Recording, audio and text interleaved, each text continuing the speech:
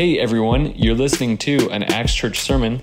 If you have not heard of us before, you can check us out at www.axcamus.org or come check us out on a Sunday. All right, here is the sermon. We hope God blesses you through it. So, this is going to be a short one because Luis talked for too long. It's okay. If you've ever been to Honduras, you know how that goes. You're lucky. We would just be starting the service that was supposed to start at like 10 o'clock if you were in Honduras. They have a whole different way of looking at time, but that's okay. Luis was here on time and did a good job. So let's give him another hand. Well, he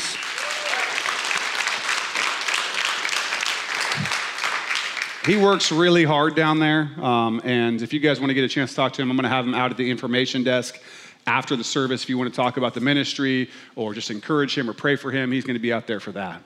How many of you all in this room have flown on an airplane? Who's flown on an airplane? Okay, most of you. How many of you have flown on an airplane more than 20 times? More than 20 times on an airplane, okay. Anybody over 1 million miles? 3 million? 4 million? Sherry's over 3 million miles. That's a lot of miles, man. How many of you that have flown, say, over 20 times or so, are still listening very intently to the pre-flight safety message? Anybody still listening to that very intently? Many people don't. Many people don't. There's a guy named Christopher Elliott wrote a column last year for the Washington Post about this issue, about this phenomenon of people not listening to the pre-flight message. He quoted this risk management expert from the aviation sector, a guy named, what is his name? Jack Plax, which is a very cool name. I like it. And he specialized in aviation. This is what he said. He said, listening to the briefing is a key to surviving a crash. That they have found that of the people who survive crashes, which, by the way, most people do. I know that sounds weird, but actually most people survive airline crashes. But he says the people that survive, they're much more likely to do so if they listen intently to the pre-flight, briefing or whatever. And this guy, who I assume flies all the time, always listens intently to the pre-flight safety message. But I can tell you something, I don't listen to that thing. I've heard it so many times, and I know that you may not think I'm very competent, but I'm pretty sure I can put a seatbelt on and take it off, and even put that orange thing over my mouth, me first, and then the kids. And the kids are on their own, first of all. We start going down, you all are on your own if you're with me. I know how to push people out of the way and get to the exit. That's what I need to know, right? So, I wish I was kidding, but I'm not. No, I am kidding. I'm kidding. I would help you out of my way. Okay, so this guy listens to it every time, right? And he said, and basically saying, your chances of not dying are going up significantly if you just listen to it. But here's the thing. I've developed kind of a crust on my brain for things that I've heard in kind of the same context, the same stuff over and over and over again. I just start to build up this sort of crust, and I sort of tune it out. I just tune it out. Here's the problem. The same thing can happen with Scripture. The same thing can happen with the teaching that God has for us. If we hear the same thing in the same situation very often, especially if we ignore it, we kind of tend to ignore the parts that we don't like, we can basically tune it all out. And what happens at that point is we start to develop a hard heart. Our hearts can become hard. Let's read in Ephesians. This is chapter 4, and we're going to go start in verse 17, go through verse 24. It says, this I say, therefore, and testify in the Lord, that you should no longer walk as the rest of the Gentiles walk, in the futility of their mind, having their understanding darkened, being alienated from the life of God because of the ignorance that is in them, because of the blindness of their heart, who being past feeling have given themselves over to lewdness, to work all uncleanness with greediness. But you have not so learned Christ, if indeed you have heard him and have been taught by him, as the truth is in Jesus, that you put off concerning your former conduct the old man, which grows corrupt according to the deceitful lusts, and be renewed in the spirit of your mind, and that you put on the new man, which was created according to God in true righteousness and holiness. We can come to a building like this, and we can listen to sermons, and we can go to a life group, and we can read the Bible, and we can talk about what the Bible says, and we can let all of that become routine, become rote, become something we just do, like listening to the pre-flight safety check. We can learn the right things to say. We can even believe the right things and even teach the right things. And yet, even in doing that, we can build up a crust around our heart. Kind of this impenetrable crust that comes because we tune it out. We tune it out eventually. The things are no longer penetrating to us. The process of growth, though, is a continuous one. It's one that has to keep going. It's an adventurous one, and it's a painful one. But it's also a pleasurable one. It's a pleasant one, and it's a glorious one. What it is not, ever, is routine. It's not ever just rote. If it has become routine for us, if there's no passion, if there's no action in it, if there's no pain in it, there's no adventure in it, there's no pleasure in it, there's no glory in it, then it is not spiritual growth. If that's where we find ourselves, that's where you find yourself sometimes, and I'll tell you right now, sometimes that's where I find myself. It's becoming routine. It's not affecting me the way it should be affecting me because my heart is getting hard sometimes. And we have to be encouraged not to do that. I never have to encourage my kids. I never did have to encourage my kids to do certain things. Never had to encourage them to eat. Never had to encourage them to breathe.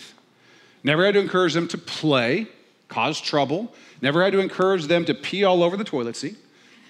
They did those things naturally. And if you have not, by the way, sat on a toilet seat that your 3-year-old has just emptied his bladder onto, not knowing it was there, you are really missing something special. It's one of those things you just go, oh, I just love kids. Yeah. What I did have to encourage my kids to do were things they didn't want to do, like brush their teeth, take a bath, right? Eat your vegetables, pee in the toilet, those kinds of things, right? Those are the things that we have to teach our children. The Bible tells us who Jesus is, and Jesus tells us how to live as his church. That's what he tells us. He tells us how to live as children of our Father in heaven. He does not have to encourage us to do the things that we already want to do, right? Instead, he has to encourage us to do the things that are hard, that our sinful hearts and our rebellious hearts don't want to do. But those are the things that we tend to not want to listen to. And the problem is if we hear them enough times and we sort of ignore them, the ones that are hard, the ones that are difficult, if we do that, they can become background noise to our heart.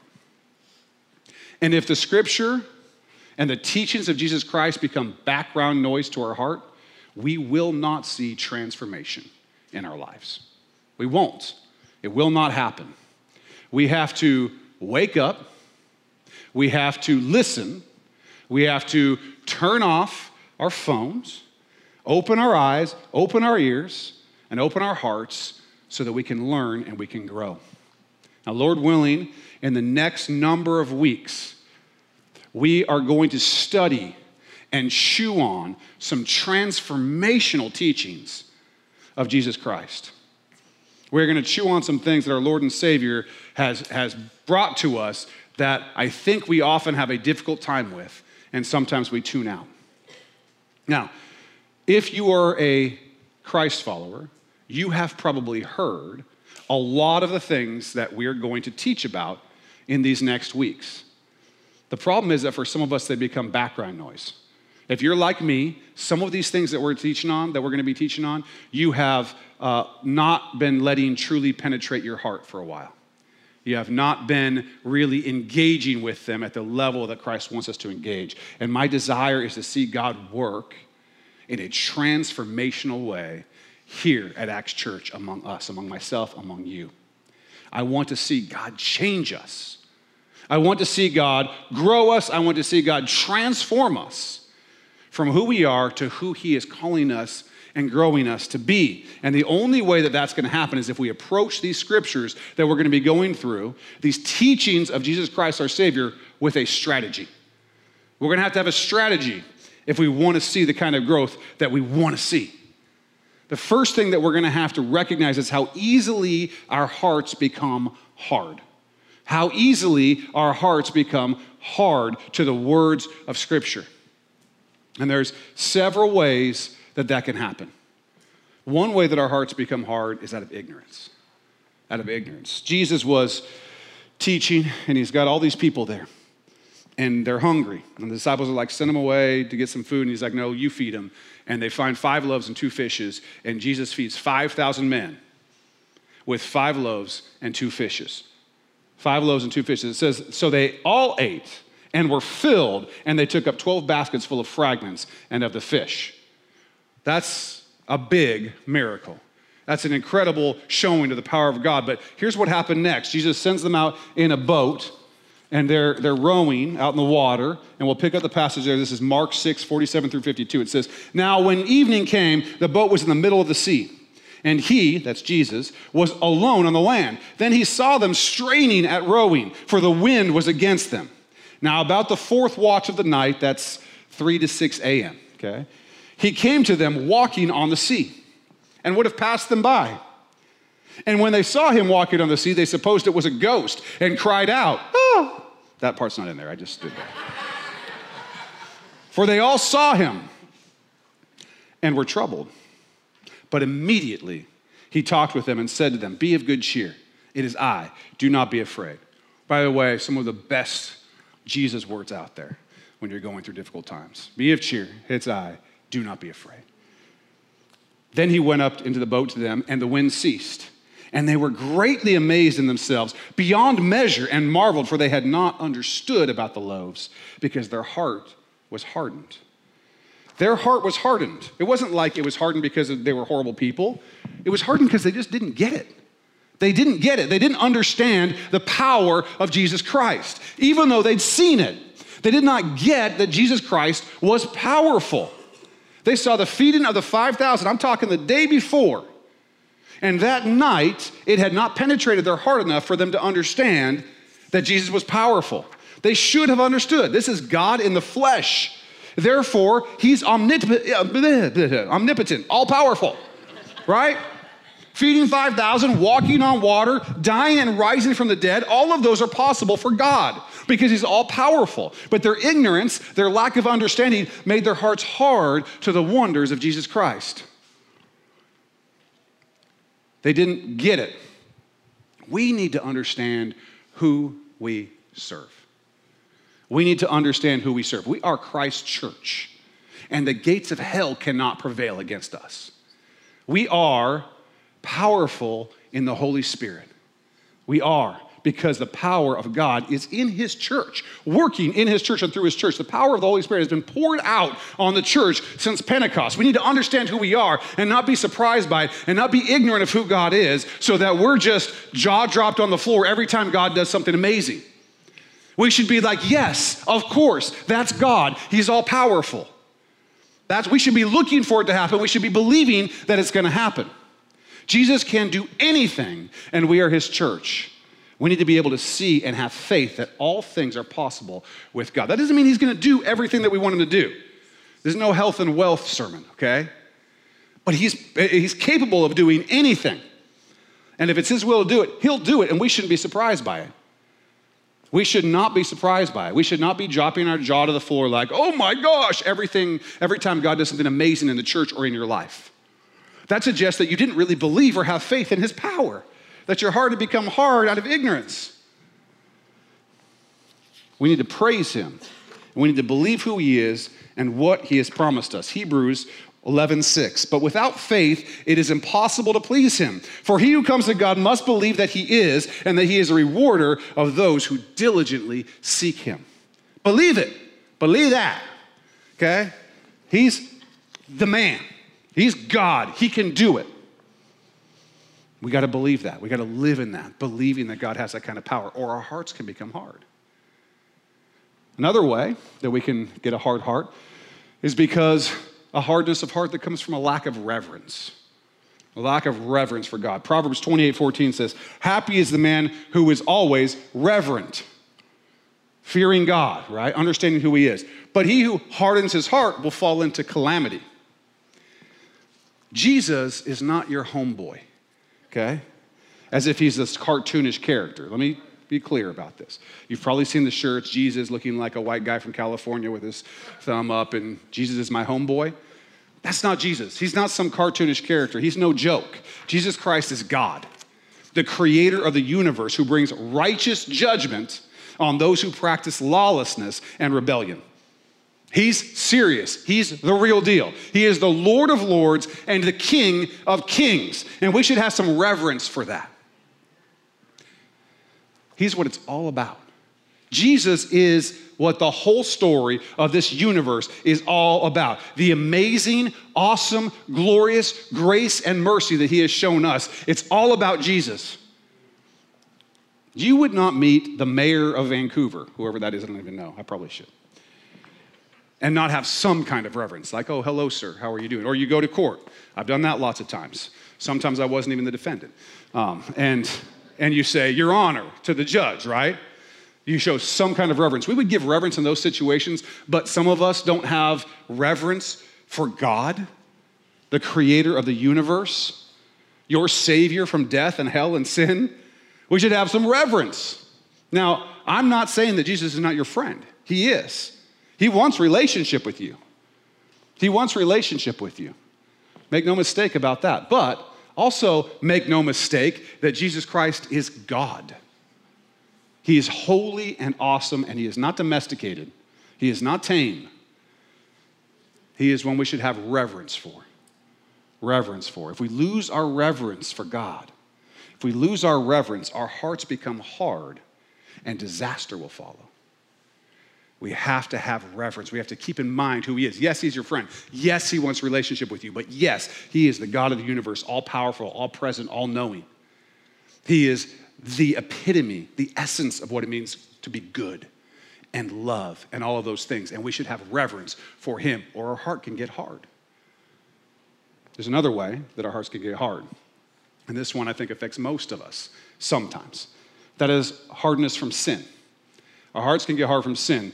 Hebrews 3:13 says this, but exhort one another daily while it is called today, lest any of you be hardened through the deceitfulness of sin. Sin is deceitful. It is deceitful, and it will creep in and start to form that ugly little concrete crust around your heart if you don't check it. So we need to be continually confessing our sin, repenting, turning away from our sin and back to Christ. And we also need to be encouraging and urging each other to be righteous and holy. We need to be encouraging and urging each other in love to avoid sin, to be holy, to be righteous. If we don't do that and we are in sin and we let our brothers and sisters be in sin without our urging and our exhortation, then what happens is our hearts and their hearts start getting that crust around them, and the word of God isn't penetrating, and we're not growing, and we're not transforming. James 1:22 says, be doers of the word and not hearers only, deceiving yourselves. We are deceived if we just hear and do not do. It's really what this is all about. Because what's coming is about do. It's about doing. We need to believe and show our belief in what we do. We need to do the things that Jesus commands us to do. That's how we show our faith. Faith without works is dead. This has got nothing to do with whether you're saved or not saved. What that's talking about is, look, if you believe it, if you have faith that what God says is real and that you're reverent towards God and that you believe that he's all powerful, then when you have faith in the things of Scripture, you will do them. And if you're not doing them, you're not having faith. You're not believing. We got to believe, do. Now this message series is not for some other person or for someone else. It's for me and it's for you. I know what's coming because I already struggled this week with multiple things that came up that pushed hard against me on the stuff that, Lord willing, I'm going to preach on next Sunday. It's already coming. The Lord is already showing me and testing me and pushing me. I know that he wants to do a big work for us. I know that he wants this next part of the Sermon on the Mount to transform us in a real and serious way. Like this should be big time for us, for this church. That he might transform us in an amazing way that we might not only see growth in our own life, but growth in our families and growth in our community, growth in our neighborhood, that we might be spreading out the love and power of God through this area, the Portland area, through the Northwest, and in Honduras, and in Alaska, where we've got stuff in the Philippines, and anywhere where we go, that he's going to transform us in a way that's going to truly and significantly affect all of that. But we got to be ready for it. We got to be ready for it. And I'm going to pray for you, and I'm asking you to pray for me, that our hearts would be soft for this. He who began a good work in you will be faithful to complete it until the day of Jesus Christ. He will. He'll be faithful. We also need to be faithful. And let him get through to the soft heart that he might do that. We want to see real transformation through this series. I literally want people around here to say, yeah, everybody I meet from Acts Church is just different. They're just different. They just show Christ in a way that I just don't see in the world. They're living in a way that shows that their heart is soft to God. And I want them to be drawn to Jesus Christ through you and through me because of the way that God is transforming us. We need to be that church. This is not about a building. This is not about doing fun stuff. This is not about, all that's great. Okay, coming in here, we sing some songs, you listen to me yell a little bit, you go to Red Robin, you do that thing. Those are all great things. We need eternally significant, ringing out through all history and eternity, life-changing, transformational, God-type power happening here in this church. We need that. What are we here for if not for that? That's what we're here for. This is going to be real, and it's going to be truth, and it's going to be tough. And it's going to push up against you. It's going to push up against me. It might offend you. It might offend me. We're going to have to put our pride aside and let God work over these next weeks, Lord willing. These are some of the things we're going to be talking about. Anger and reconciliation. You ever dealt with anger? You're probably going to get pushed on a little bit next week. Lust and purity. I recognize that's not a big issue for our culture, but we'll go through it anyway. Marriage and divorce. That's going to be tough. Lying and truth-telling. Now, I'm going to tell you right now, lying has probably become one of the biggest problems in our society and our culture today. Truth has stumbled in the streets. And I'm not just talking about theological truth and philosophical truth and who God is and whatever. We just lie to each other. People just lie to each other, and they have less and less of a conscience about it. People are becoming more and more seared in their conscience, more and more hard against the idea that you should be telling people the truth. That's going to be a tough one. Vengeance, eye for an eye and tooth for a tooth stuff, and grace. Loving your friends and loving your enemies. That's a tough one. At the end of this section of the Sermon on the Mount, this is the verse, Matthew 5:48 says, "Therefore you shall be perfect, just as your Father in heaven is perfect." That's where we're headed towards. That's what God wants from us. That's where we're trying to go. So, pray for a clean heart. Pray for growth. Pray for ears to hear. Pray for a soft heart. Because I truly believe that God is showing us as a church and showing me that he wants to do something big with us. And I think it's going to be rough in a lot of ways, and I think it's going to be glorious in a lot of ways. And I think it's going to be pleasant, and I think it's going to be great for ourselves, for our families, and for our community, and for the world. I think he's really going to do something special. He can do things through the group of people sitting right here that you would not believe. But the only reason we wouldn't believe it is because we're not believing in who God is, or we're becoming ignorant to his power. He can take any one of you, and he will, and do amazing things through you for his kingdom. We need to believe it. We got to get there. We got to get the complacency out. We got to get the pre-flight check-ins coming on. Let's get Candy Crush going, right? We got to let the scripture just penetrate our hearts and let him change us. Let us see amazing things happen. Let's pray that God will break that concrete crust that I've had grow up on my heart about some of these issues. Let us be transformed. Let us not just be hearers, but doers of the word. Not just for ourselves, but for those who might be drawn to Christ through the transformation that he's doing in you. Our God is great, awesome, and powerful. Let's be part of a miracle. Let's be part of something amazing. Life change and transformation through this teaching of Jesus Christ that we are just going to chew into and dive into. And I just ask that you would prepare yourself for it. Prepare yourself for it. These are things that we're not hearing in our society. And frankly, I don't know how much we're hearing about them in our churches, but we're going to get into it and we're going to let it change us. Well, thanks for listening to that Acts Church sermon. We hope you got a lot out of it. If you did, we'd love it if you would comment or give us a review or give the track a like. It really means a lot to us to hear back from people who have heard these sermons and have been impacted by it. So share your story with us. Share what is happening in your life that this is speaking into. And remember, you can subscribe to our iTunes podcast so that you can get all of our releases as soon as they come out. Thanks again for listening, and we'll be back with more next week.